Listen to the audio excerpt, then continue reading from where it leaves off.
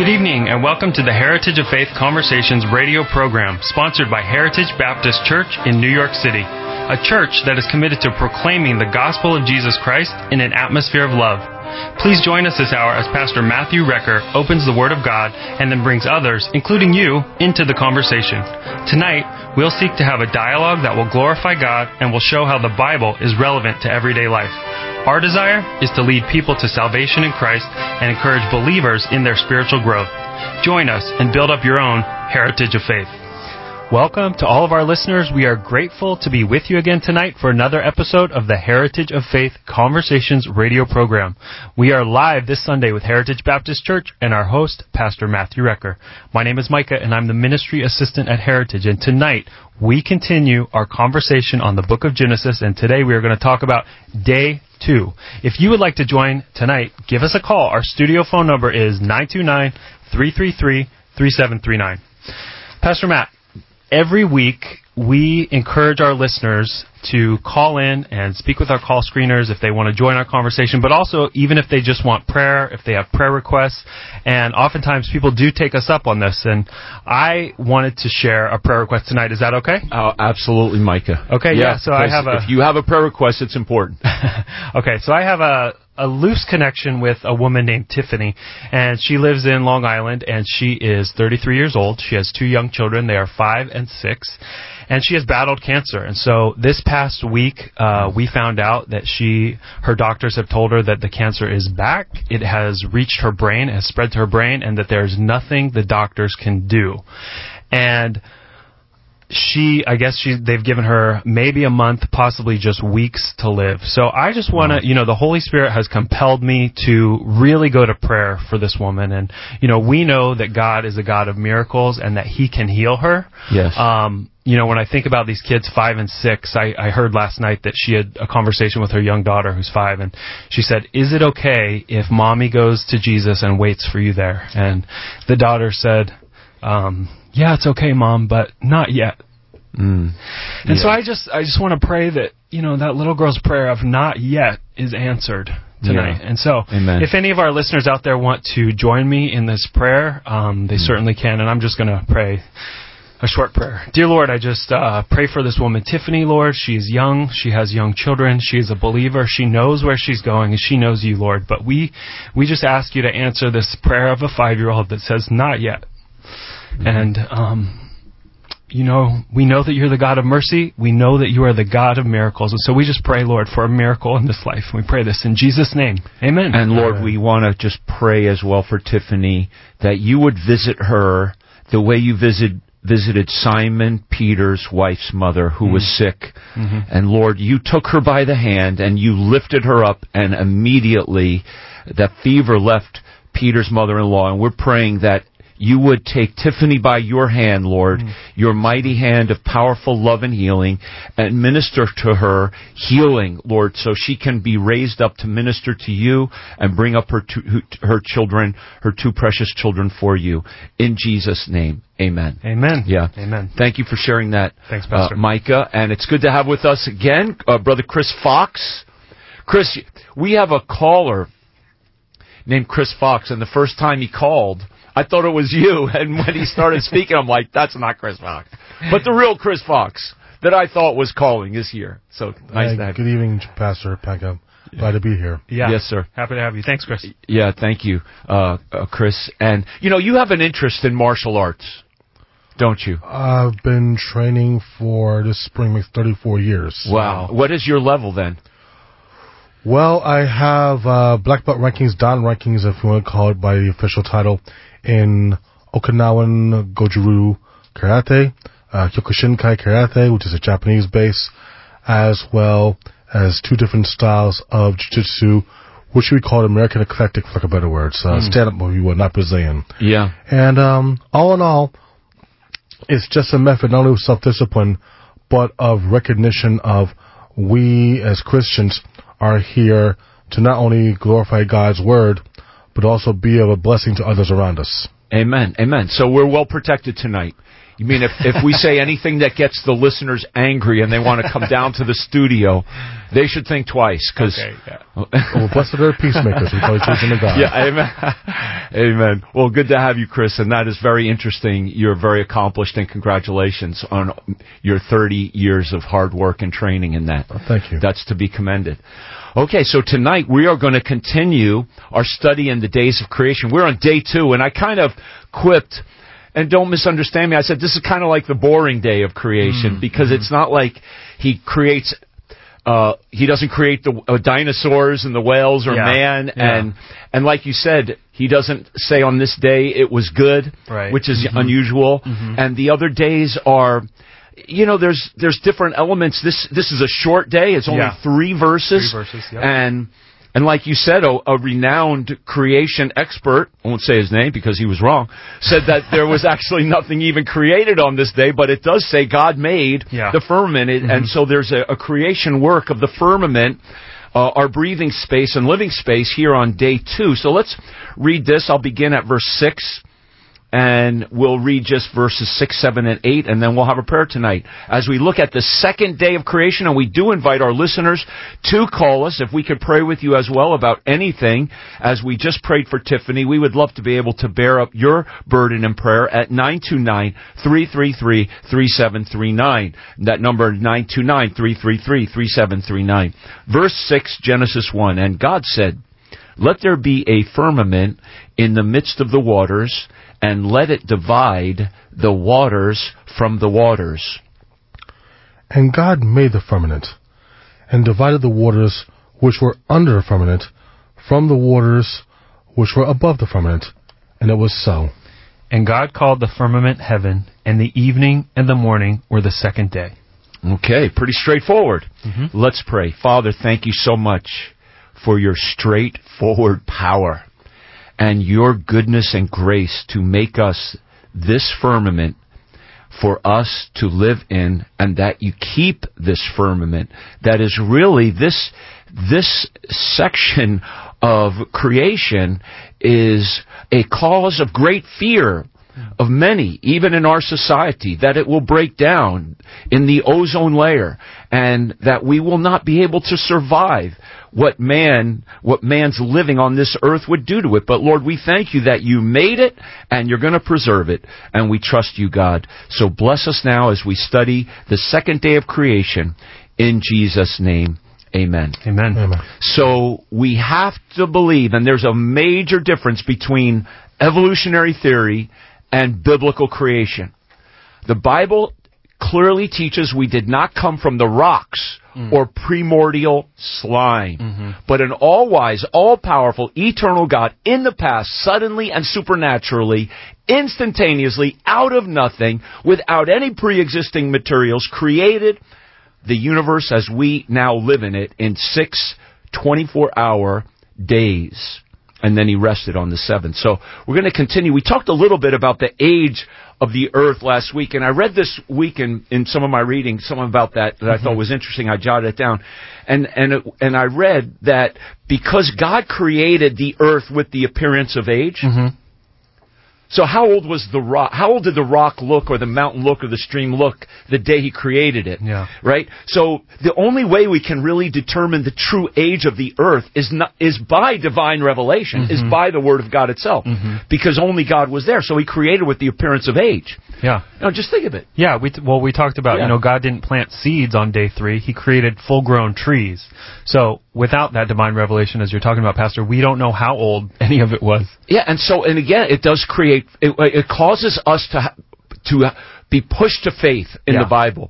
Because, the scientists tell us millions and billions of years. Yeah. Because, when that stream was created, when that rock was created, it might have looked millions of years old. Yeah. But it was just created by God. So that's where faith comes in. So let's look at day 2. As God continues to shape the world into an habitable environment. And we prayed already, yeah. Man, I'm getting old. Did I pray? Okay. Yeah, that's right. I remember I prayed for Tiffany. I'm sorry. Yeah. Okay. Just making sure I didn't want to forget the prayer. All right. Let's see tonight how God created the atmosphere And we're going to look at three things. The first thing is the firmament itself, which is our living space. So on day one, the earth was dominated by water and light. And still as we come to day two, the earth is completely covered in water. But there's movement in that water. God moved upon the face of the water. So there's gravitational forces are now in action. And now on this day, it says how God said, let there be a firmament in the midst of the waters, a living space, a heavenly space in the middle of the waters, and let it divide the waters from the waters. Now, that's a bit confusing in a way. So, Chris, what would you say about this firmament that God makes on day two, and how is it different from what He made on day one when He created the heaven and the earth? Well, one of the things about the word firmament is very indicative of the Bible in general, is that you have layers of meanings. You have different interpretations based on context. That being said, what was created initially, the atmosphere, the earth, was meant for a foundation. The firmament on the second day was created for us as a living space, the creatures of the earth. And it was meant to be where we could exist. We could have a livable atmosphere where we could be beneficial, a benefit, I should say, of the nutrients of the earth. In other words, you have an atmosphere where we can be existing and we can find ourselves able to glorify God. Yeah. Amen. Yeah, and last week we talked about how conservative biblical scholars have calculated the age of the earth to be about 6,000 years old. What's amazing to me, regarding the firmament is that for 5,900 of those years, man was unable to travel up into the firmament, unable to go up into the sky. But for the last 100 years or so, flying is possible. And most of us have looked out an airplane window to see the firmament that Chris was just talking about while we are actually in the firmament. It's incredible even to look down on the clouds. And we love to quote Psalm 119 verse 1, "The heavens declare the glory of God, and the firmament showeth His handiwork." Now, astronauts who go up even higher, they can actually see our atmosphere from space. It's a distinct, thin, sky blue layer between the Earth and the blackness of the universe. And this is shown even in satellite images, so we can see it as well. And this thin blue layer is what God made on day 2 of creation.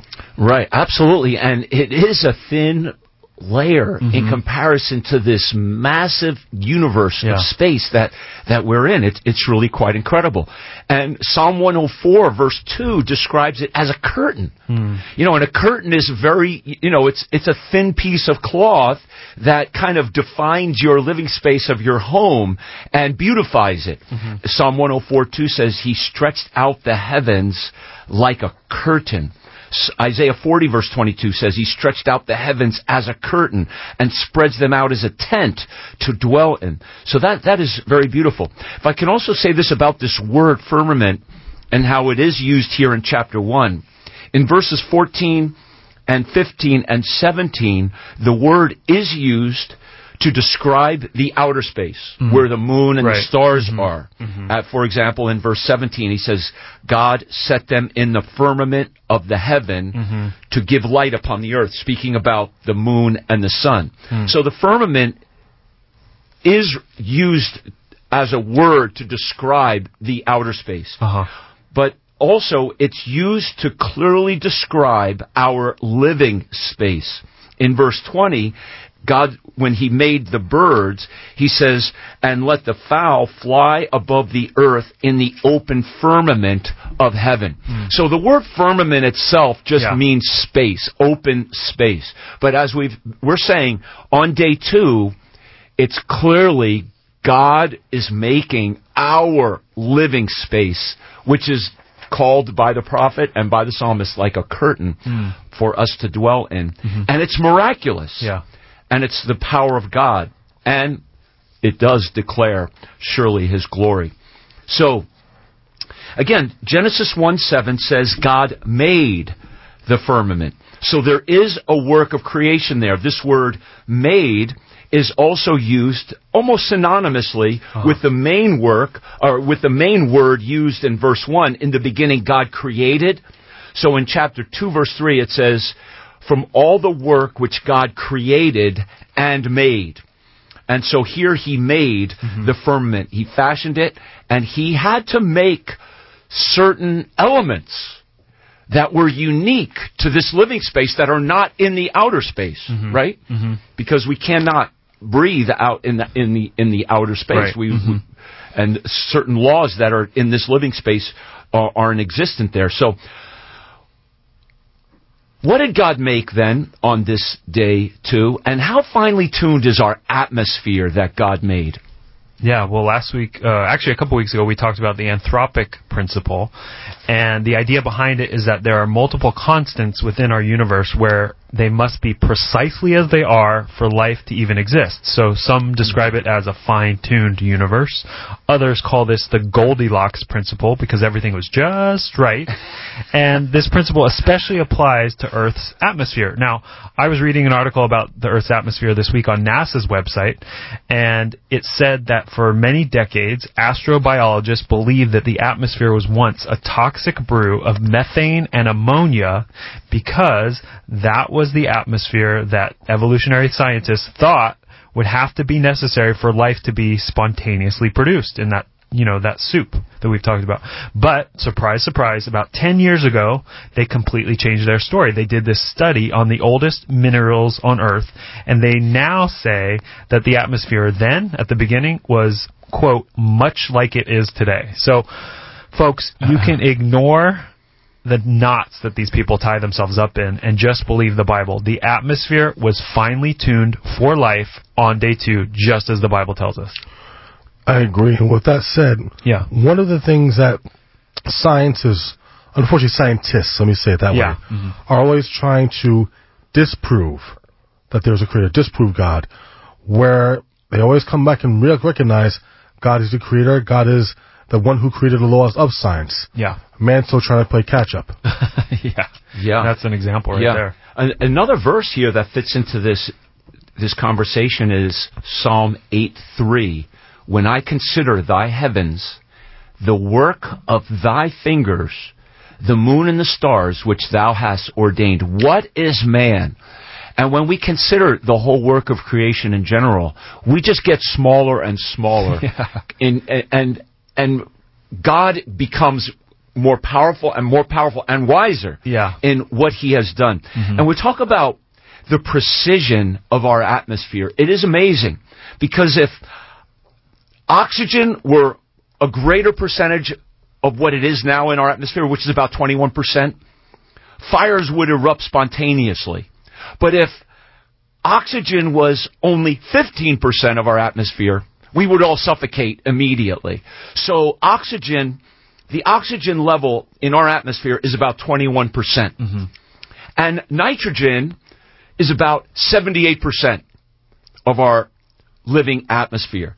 Now add up 21% and 78%, and that's 99% of our atmosphere.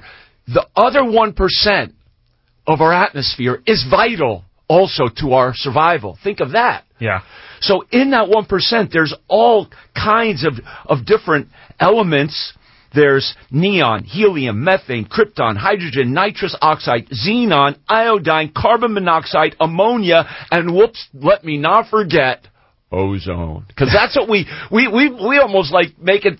We hear so much about ozone, it's like the ozone layer. It must be this huge percentage of the air.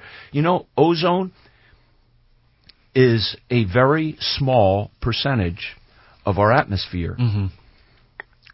And yet, it's important. Yeah. And God keeps it all finely tuned because he's an all-wise, all-powerful God, not only to create, but then to preserve, right? He's the preserver of what he has created. All right, so let's continue to talk about this living space and talking about ozone. Yeah. Now, ozone Micah, layer. okay, let's go into Al Gore country here.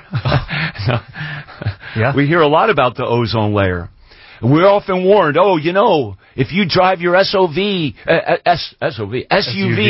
and if you fly your airplanes around, you're going to destroy the ozone layer of the earth. You have to lower your carbon footprint to be a good global citizen, right? Mm-hmm. So we're being scared that if we just simply use what God has put here, there's going to be some great global catastrophe, and we're going to lead to the destruction of life, and you ought to feel guilty about that.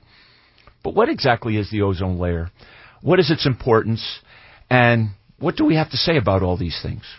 Yeah, well, the ozone layer, simply described, is a region of the Earth's stratosphere which absorbs most of the sun's dangerous ultraviolet radiation, shielding the humans and the animals down below.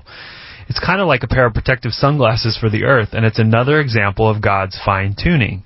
Now, if you are 18 years old, like somebody in the studio with us right now, she's not going to talk, but, she didn't even know about this climate catastrophe that never was. But if you're as old as I am, you remember in the early 1990s, supposedly a growing hole was in the ozone layer, and it was said that if we didn't get rid of styrofoam and CFC refrigeration gases, the hole in the ozone layer would just get bigger and bigger, and we would all die of skin cancer. Now, I'll admit, as a 12-year-old in 6th grade, I bought into this. I got to the point where I refused to eat and drink from styrofoam. In fact, I went to camp with my 6th grade class, and I barely ate anything for several days because they served all the food and drink on styrofoam plates and cups. But guess what? You missed all that good spaghetti, huh? And mac and cheese. That's about what they serve at camp. I'm making it up at Tri-State as I go. But guess what? The scientific data now shows us that long before any real changes were made to the CFC gas use, the hole in the ozone layer actually started to shrink on its own. It turns out that the ozone simply fluctuates along with the rest of the climate. So this was surely a lesson for me, and I will forever be skeptical of anyone spouting climate hysteria, especially if they're buying beachfront property at the same time. Yeah, right. So 90% of our ozone, scientists say, resides in the stratosphere layer, which is about 6 to 10 miles above the Earth's surface. And only a trace amount of ozone is in that stratosphere, 0.00004%. Wow. Think of that. Yeah. Yet it's still important. It's still important, yep. Because God created it. So, talk about all this global catastrophe. Mm-hmm. And I think we're in the ozone. We can talk about it a little bit. Okay. The first Earth Day was in 1970. Yeah. We were told at that point by Harvard biologists that civilization will end between 15 and 30 years. Unless immediate action is taken. That was 1970. So when should civilization have ended, according to him? A long time ago. Like 20 years ago at least. That's on the upper level. Yeah. So they said we're all going to die through pollution. We're going to, through pollution and mass starvation, because the earth is going to be destroyed. The food will not be able to be made or won't be able to grow and so forth. Yeah. Well, we're still here. So what happens next? Al Gore comes along. Yeah. Basically scaring everyone, saying the carbon dioxide that is spewing fossil fuels and other greenhouse gases is warming the world at an alarming rate, and it's going to destroy the health and livelihoods of millions of people. And no one was listening to the scientists, so Al Gore came out with his documentary film, and that was called An Inconvenient Truth. Inconvenient Truth, which actually turned to be a very convenient lie for Al Gore, because the guy got literally rich. And you're going to tell us about that, right, in just a minute. But he came along and told us we were all in danger, and I believe I'm going to quote right here, because I believe he has been misquoted. But he said researchers were warning that there was a 75% chance that the ice on the Arctic could be gone, at least during some of the southern months, within 5 to 7 years. Now, that's a lot of wiggle room to get out of that. He's like 75% chance, and at least some of the summer months between 5. But none of it even happened. Yeah. And even the researchers that he was quoting later went on to say that he was misrepresenting the details of that research. And as I said, even though he won various awards, Academy Awards, and all kinds of other awards, it wasn't true. And basically, these politicians, they're always warning us that in 10 to 12 years, 5 to 7 years, they're like AOC, they're always trying to scare us that if we don't act now, and basically it's an opportunity for them to put us in fear and to control us how we live. Yeah. And yet they live like rich people, you know, flying around and driving their SUVs, and they want you to drive a smart car. Yeah, okay. They fly around in their private jets. You know, people may barely remember this, but it's just kind of a parable of what's going on here. You know, Al Gore, that famous foe of fossil fuels, once owned a cable news channel called Current TV. Almost nobody watched it, but in 2012 he sold it to Al Jazeera, a pan-Arabic news channel funded primarily by the Qatari government, which is funded in large part by their oil industry over there in the Middle East. So in other words, Al Gore made $100 million funded by Middle Eastern oil. So we're not talking about any one person here. It's not even about Al Gore.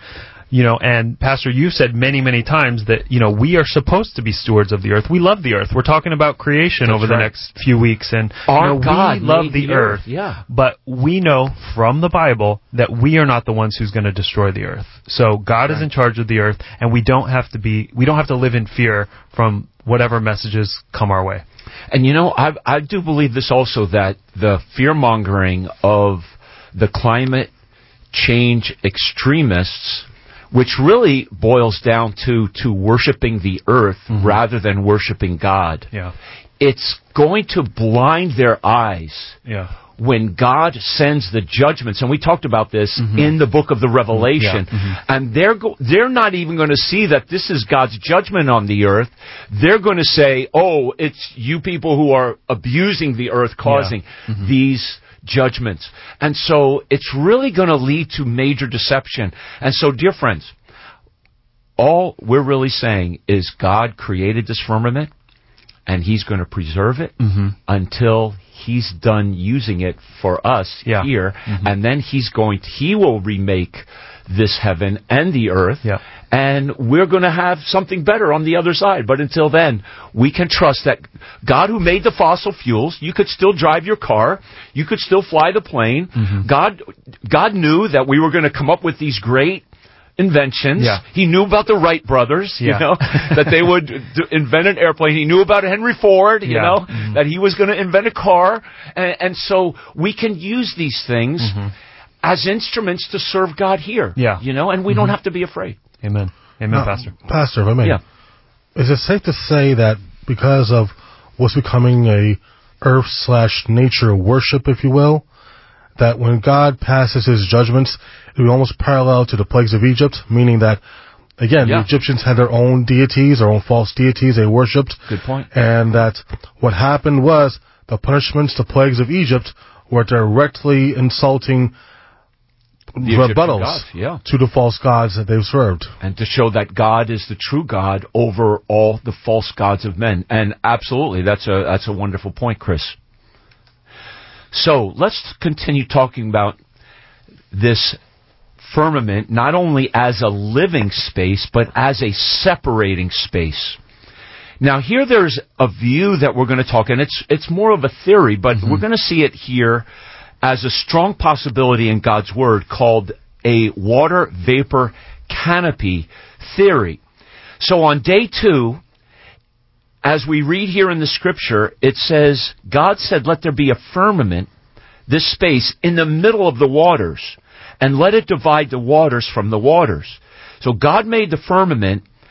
Verse 7, He divided the waters which were above the firmament from the waters which were the waters from the waters which were above the firmament, and it was so. So there was water under the firmament. That's the water that's in the seas. And then it seems that God literally swooped down His mighty hand, if you will, and separated the waters that were in the earth and lifted them up and put waters above the atmosphere. Now, Dr. John Whitcomb and Henry Morris both believed it possible that before the flood, the earth was surrounded, because of what we read here, by a giant water vapor canopy. There was water below in the seas and a great amount of water above our atmosphere. Okay? So I want to read from a landmark book by Whitcomb and Morris. It's called The Genesis Flood, where they talk about this water vapor canopy theory, and then we could talk more about it. And I'm reading, if you guys have the book, it's called The Genesis Flood. You can read along with me on page 215. Mention is made in Genesis 1:7 of a division of waters covering the earth at the time of creation into two portions, separated by an expanse of atmosphere in which birds were to fly, and in which light from the sun, moon, and stars was to be refracted and diffused to give light on the earth. The waters above the firmament seem to imply more than our present clouds and atmospheric water vapor, especially since Genesis 2:5 implies that during this time rainfall was not experienced on the earth. So that's one of the critical components to this idea, or their theory here, that the geography and the atmosphere before the flood was different than after the flood, because before the flood there was just a mist of rain, but not the kind of rains that we experience. So, these upper waters were therefore placed in that position by divine creativity, not by normal processes of the hydrologic cycle of the present day. And you know what? Henry Morris was a doctor of hydrology, or the movement of water. He was. So that was his love and his specialty. Yeah. So he said the upper waters did not, however, obscure the light from the heavenly bodies, and so must have been in the form of invisible water vapor. Such a vast expanse of water vapor would necessarily have had a profound effect on terrestrial climates and therefore on geologic activity. So that kind of lays that foundation there. Did you want to, any comments about that? You don't have to, but yeah. I have answers to your questions you're coming up with. Okay, so there is this strong possibility of this water vapor canopy. So let's talk about it, because there's a few factors before the flood that people have questions about. And Chris, for example, one of these factors is the long lives of those who lived before the flood. Even Methuselah, he lived how many years? Everybody knows, 969 years. Yeah. And others, you know, in that range, not as much. But so how did that happen? And could the water vapor canopy have been a part of the reason why it did happen? Chris? Certainly. Well, here's the thing. Men and women at the time, some women as well, lived to be 800 and 900 years old plus routinely. Yet after the flood, we found that you had certain figures such as Abraham, 175 years old, or Job, which is speculated to have been perhaps 200 years old, and later down the road, Moses, 120. It seemed that the lifespan, I should say, of man diminished generations after the flood. So why was there a difference in longevity? The water canopy, the atmosphere, being as hydrated as it was, may have given, first of all, a certain level of protection. You have different ultraviolet rays, cosmic rays, gamma rays, so forth from the atmosphere. This atmospheric protection, if you will, this filter, may have given man extended long life, because he didn't have to deal with the poisons of the atmosphere outside of the firmament, per se, of Earth. And as a result, it gave man the opportunity to live a full lifetime as was designed. Yeah.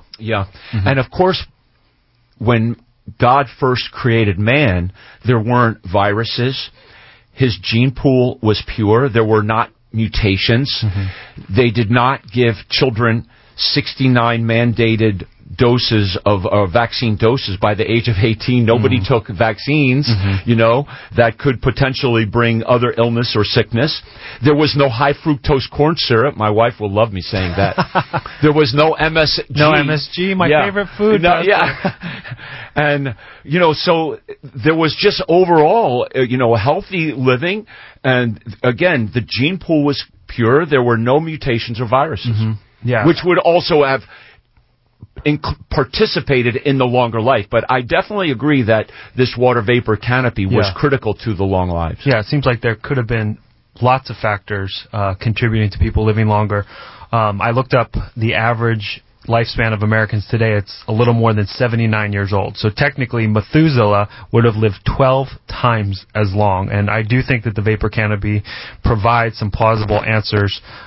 We talked about the ozone layer. This would have been like a super ozone layer where only the perfect amount of sun rays to sustain light would have gotten through. So no more skin cancer, no more premature aging, and along with some other factors like more perfect DNA, I agree, the vapor canopy might have been a possible reason that men lived much, much longer pre-flood. If I may say, just from even a secularized point of view, we do some research. Dinosaurs, pterodactyls, flying dinosaurs, which are nobody's disputing they existed. You have fossils in museums and so forth. Were able to obviously fly within the atmosphere of ancient Earth. Not saying millions of years, but saying an earlier Earth, if you will. Right. Yes, and said that those same creatures, based on what's known, could not fly within the atmosphere that exists today. Yet the scientists do not deny that these creatures would have had the ability to fly, and obviously did do so. Something changed. Something of an enrichment, something of an environment which was oxygen supercharged was no longer in the world. And it's been known, different athletes, different healing methods of supercharged oxygen within air machines and so forth to super enrich the bloodstreams have been known to give healing factors and extend longevity for different blood cells. These things all have a factor. Interesting. Yeah. And remember, too, what Peter says in 2 Peter chapter 3, when he talks about the heaven and the earth before the flood, and then the heaven and the earth after the flood was a new heaven and earth. And as he writes it, and I'll read in 2 Peter chapter 3, he says, people say, where's the promise of his coming? For since the fathers fell asleep, all things continue as they were from the beginning of the creation. That's what we've been talking about, that uniformitarianism. That's a denial of the flood. And then Peter says, for this they willingly are ignorant of, that by the word of God the heavens were of old, and the earth standing out of the water and in the water. So there was water in the earth, but also water above the earth. Peter seems to indicate some kind of a vapor canopy there. And then he says, the world that then was, being overflowed with water, perished, and the heaven and the earth, which are now, by the same word, he says, are kept in store. So God does keep. But what I'm saying is that the flood changed the atmosphere as well as the geography, and we'll talk more about that when we get into the flood of the earth. So it's really quite amazing. All right, so let's move on here and talk about another reason why this water vapor canopy theory could well be true, is that they have found fossils of tropical plants and animals in cold weather climates. And so the question is and what Morris and Whitcomb theorize is that the water vapor canopy made the Earth uniformly warm. And basically the Earth was kind of like a giant greenhouse, a giant greenhouse effect. So what do you think about that?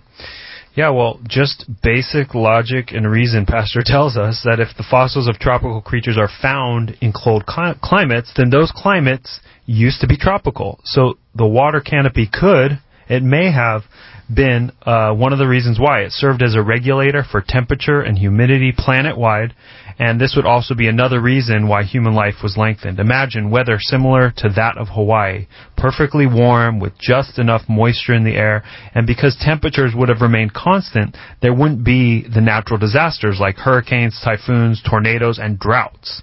It would be a truly climate-controlled environment, and there would be an absence of extreme weather. Again, one more reason men lived so much longer. Yeah, and again, in the Genesis record, Morris and Whitcomb speak about palm leaf fossils 6 to 8 feet in length.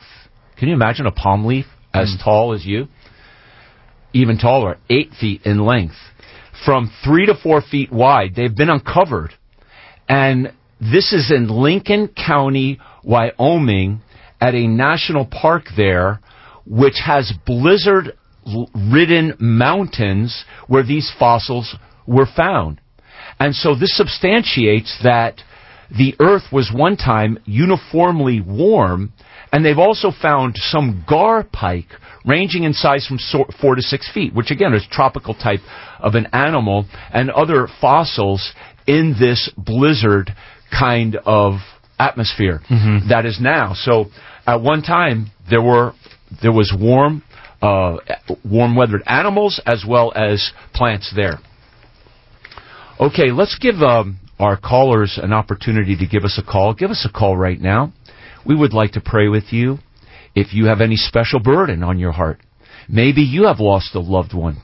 A number of people in our church recently have lost loved ones, and we know that that's a time of grief where you would really appreciate somebody to just come alongside you, and that's what the Holy Spirit does for sure. But we would like to be instruments as well of the Spirit of God in your life to encourage you. Maybe you have a great challenge in your life financially. Maybe because of this pandemic you're going through financial difficulties, or maybe even some illness or sickness in your family. Maybe you would like for us to pray for the salvation of a loved one. We would love to pray with you about that. Maybe you're praying for the Lord to help you find a good church. I mean, there's a lot of things you could be praying about. Yeah. Can we please encourage you and help you? Give us a call right now at 929-333-3739. And why don't we play a song as well? Could we do that? And that way the listeners will be encouraged to give us a call. So call us right now at 929-333-3739. We would really be honored to have you come. Give us a call. Visit our church. But right now, call us right now at 929-333-3739.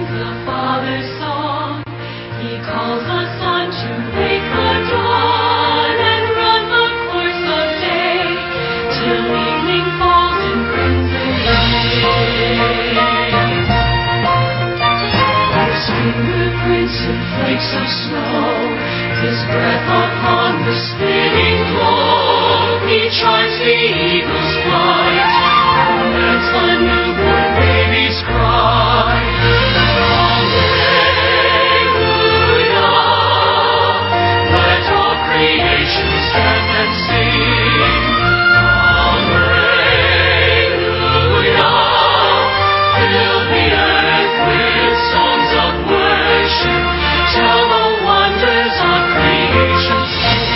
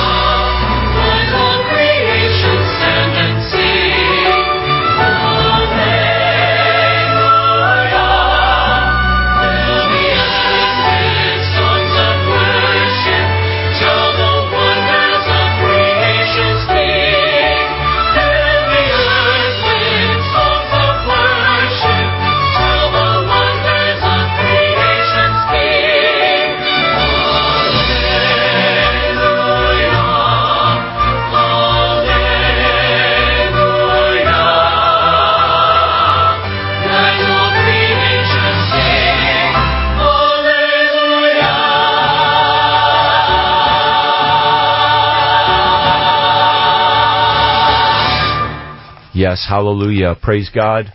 God is great. And we are so thankful for the power of God. We glorify you, O God, for your great and mighty power. So we're talking about this theory of the water vapor canopy. And let me just say, not everybody believes in this, in this water vapor canopy theory. And I actually have a book that I really like. It's called Creation and Change by Douglas Kelly. And without getting into all the details, but he gives some of the problems of it.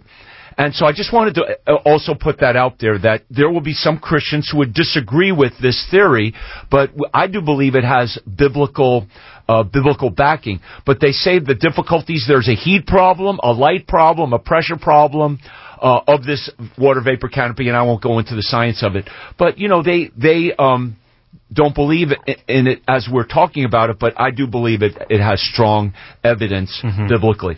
So a third issue, and another reason why I believe in this water vapor canopy, is where did all the water come from to fill the earth, even covering the highest mountains during the flood?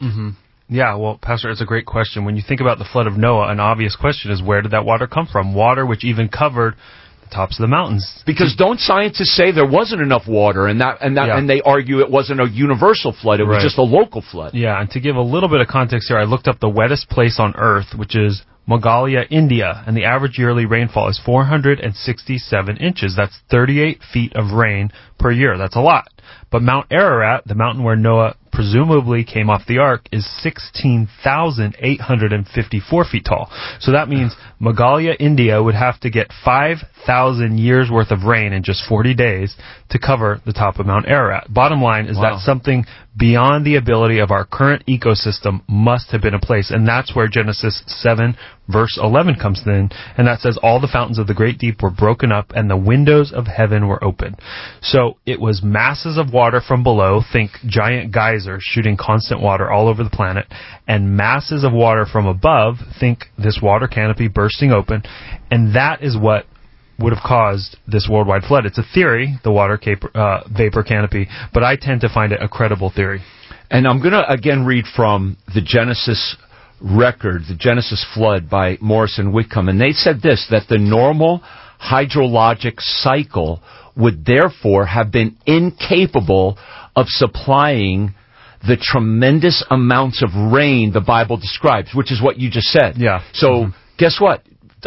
Dr. Morris agrees with you, Micah. Okay, cool. The implication seems to be that the antediluvian climatology and meteorology, in other words, the atmosphere before the flood, was much different from the present. There seems to have been an atmospheric source of water of an entirely different type and order of magnitude that now exists. So if there was this water vapor canopy above the earth, and it was unleashed, as well as the waters of the great deep opening that would allow sufficient water. Remember just the rain we just had? Yeah. Man, that was unbelievable. In the matter of like an hour. And it caused floods all over. All over. I've never... driving home that night was going through the LIE. Yeah. It was unbelievable. It was like going through rivers. Yeah. And my wife wanted to go to the Apple store, so of course I took her to the Apple store. I thought you weren't going to admit that. No, I wasn't. But I'll do anything for my wife. Yeah. Amen. Yeah. Amen. Did you want to add anything to this? No, do anything for Sister Debbie. Amen. Okay, so let's finally talk about how the firmament is a glorifying space. So the firmament is a separating space, it's a living space, but it's a space that causes us to bring glory to God. So, Chris, how does this firmament lead us to give glory to God? This firmament is a demonstration of the power of God. This demonstrates not only raw power, but raw creative architecture, if you will. We are not, despite a lot of New Age mythologies, if you will, the product of an accident of spontaneous combustion. We are also not, for the sake of those who have an opposite perspective, but still blasphemous, the subject of a galactic petri dish experiment of ancient astronauts and so forth. We are, I'm going to read this really quick from the 26th verse of Genesis. And God said, let us make man in our image, after our likeness. Of course, our meaning the Trinity, Father, Son, Holy Spirit. We are a testimony of the glory of God. We are here created to give God glory, and we're given the atmosphere as protection, as nutrients, as God providing for us the perfect atmosphere, the perfect living space, if you will. Yeah. To not only live for God, but to see God's glory in the heavens and the earth beyond our atmosphere, beyond our membrane, if you will. Our aquatic membrane was there. Our firmament is still there. And it allows us to see the glory of God in the heavens. Amen. As it says here, God called the firmament, this living space, heaven. And the prophet says, "Sing, O ye heavens, the Lord hath done it. Shout, ye lower parts of the earth. Break forth into singing, and the mountains and the trees could praise God for this living space that He has made." Even yesterday, how God, or a couple days ago, the snow that we had. Yeah. This is the power of God It is. that comes into our living space. It doesn't snow like this, that from what we know in Mars, right? This is the beauty of God. And one of our members sent me a beautiful text message about the first man who was able to capture a snowflake and take a picture of it. Oh. He was so fascinated with the snow, and it was a process, and he's the first one, and then he made a beautiful book of the snowflakes. Because every snowflake, as we know, is so incredibly unique. And just think about this, how here's this beautifully unique snowflake, and yet it melts, and nobody can see it any longer, but yet God creates it. So praise God. As the psalmist even says, "Praise ye the Lord. Praise the Lord from the heavens. Praise Him in the heights." And it says, "Praise Him, ye heaven of heavens, ye waters that be above the heavens." And there are still waters above the heaven to make the snow and the rain for us. Yeah, and Pastor, I also love Hebrews 1, verse 10, which says, "And thou, Lord, in the beginning hast laid the foundation of the earth, and the heavens are the work of thine hands." So speaking of God here in anthropomorphic terms, this verse describes the heavens as if God actually fashioned them with His bare hands. And we can just imagine Him hanging the planets in the sky like one would hang an ornament, and then spinning them into rotation and tapping them to start circling the sun. You know, we may take the day sky and the night sky for granted most of the time, but every so often, I encourage you, stop, take a good look, and glorify Him, the one who created the heavens and the earth. Amen. I'll just give you an example. I have a friend of mine. He's a French-trained, actually in France, pastry chef. He made a point that in order to create the perfect dish, if you will, it's a science of precision and love. And that if these factors are not within certain parameters, which are limited, the dish flops. Well, here we are, and obviously we are in an atmosphere where we don't flop, we flourish. Praise God. Amen. Lift up your eyes to the heavens, dear friends, as Micah just encouraged us, and look upon the earth beneath, for the heavens shall vanish away like smoke one day, but it's still here with us. God has made it. He will preserve it. The last thing we could really think about as we conclude day 2 is how God, it says here, divided. He says, "Let the waters be divided from the waters above to the waters below." He divided the waters which were under the firmament and with the waters that were above the firmament. And that's really amazing. So on day 1, God divided the light from the darkness. On day 2, He divides the waters above and below. On day 3, He's going to do another work of division. He's going to divide the dry land from the seas. And so each day, and even day 4, when He makes the sun and the moon, He's going to again use the lights to divide the light from the darkness. So the first 4 days, this idea of separation. And as I looked up that word, I saw how we are to be separate. The same word is used for us to be separated to God, like He separated the Levites to His service, or the gospel of God separates us to the Lord. So what do we say about this and how can we apply this theme of division to our lives? Yeah, well, Pastor, everything God divided during creation week, He called good. But after the fall, the Bible speaks of the duality in terms of good versus evil. So throughout the Old Testament, and then Jesus, who separated the sheep from the goats, the broad way versus the narrow way, and we are to be separated, and we should want to be divided from the world as God's people, as the Bible says. Amen.